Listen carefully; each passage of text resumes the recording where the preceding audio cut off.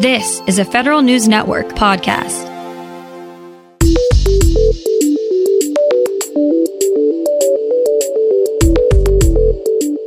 Coming up on today's Federal Newscast, agencies get some advice for protecting their data not stationed on their own networks.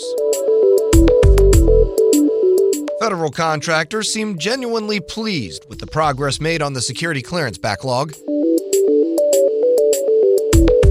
And the family becomes the focus for the military to keep some of its personnel. These stories and more in today's Federal Newscast.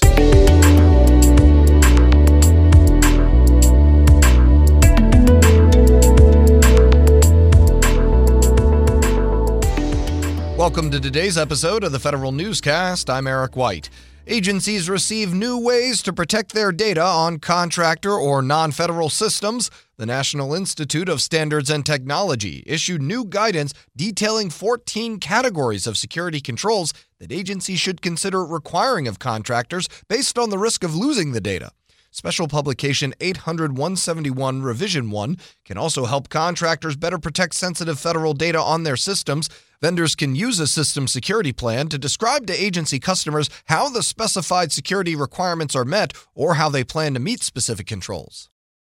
DoD warns industry to be aware of false promises from companies promising new cyber certifications. Federal News Network's Jason Miller has the details. Vendors are anxiously waiting for the first set of third-party assessors under the Cybersecurity Maturity Model Certification, or CMMC program. But Pentagon officials say any company that claims they can get you certified today is lying. DoD says the CMMC training materials should be ready by March, and the first set of third-party assessors should be trained by early summer. Contractors should stay away from any company that promises them CMMC certification before June. I'm Jason Miller. A new strategy from the Health and Human Services Department looks to reduce the regulatory burden on doctors as they shift towards using electronic health records.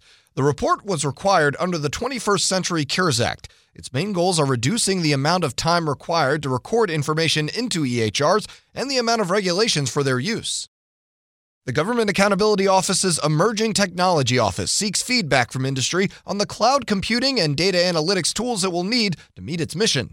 The Innovation Lab will host an Industry Day March 18th to highlight its portfolio of projects so far and to outline its operational needs to vendors. GAO stood up the Innovation Lab in 2019 to help the watchdog agency find trends in a growing volume of federal data. The IRS has named a senior advisor to lead a new office aimed at cracking down on tax schemes. Promoter Investigations Coordinator Brendan Odell will work with the IRS's Criminal Investigations Team, General Counsel, and other offices to investigate companies that promote deceptive services to reduce what taxpayers owe to the agency, until IRS Commissioner Chuck Rettig names a permanent pick. Federal contractors like what they see with the low security clearance backlog, but they're still waiting for bigger solutions to improve the end-to-end suitability, credentialing, and security clearance system. The Defense Counterintelligence and Security Agency has received praise for bringing the backlog close to a steady state of 200,000. They're also noting shorter wait times for some kinds of investigations, but the adjudication process still takes too long, and some adjudication agencies are doing better than others.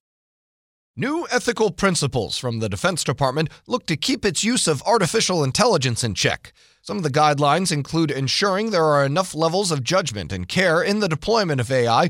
DoD also wants to make sure it designs and engineers AI to its intended functions so it doesn't demonstrate unintended behavior. DoD says the principles and how they are implemented will continue to evolve. A Coast Guard task force reports progress in improving the lives of women. Federal News Network's Tom Temin breaks it down for us. The year-old Personnel Readiness Task Force has been focusing on recommendations from the RAND Corporation for retaining women coasties. The task force says it's developed a body composition pilot program to more accurately assess women's physiques. A new parent resources program enhances services for pregnant women and those who recently delivered, including reimbursing them for the cost of shipping breast milk.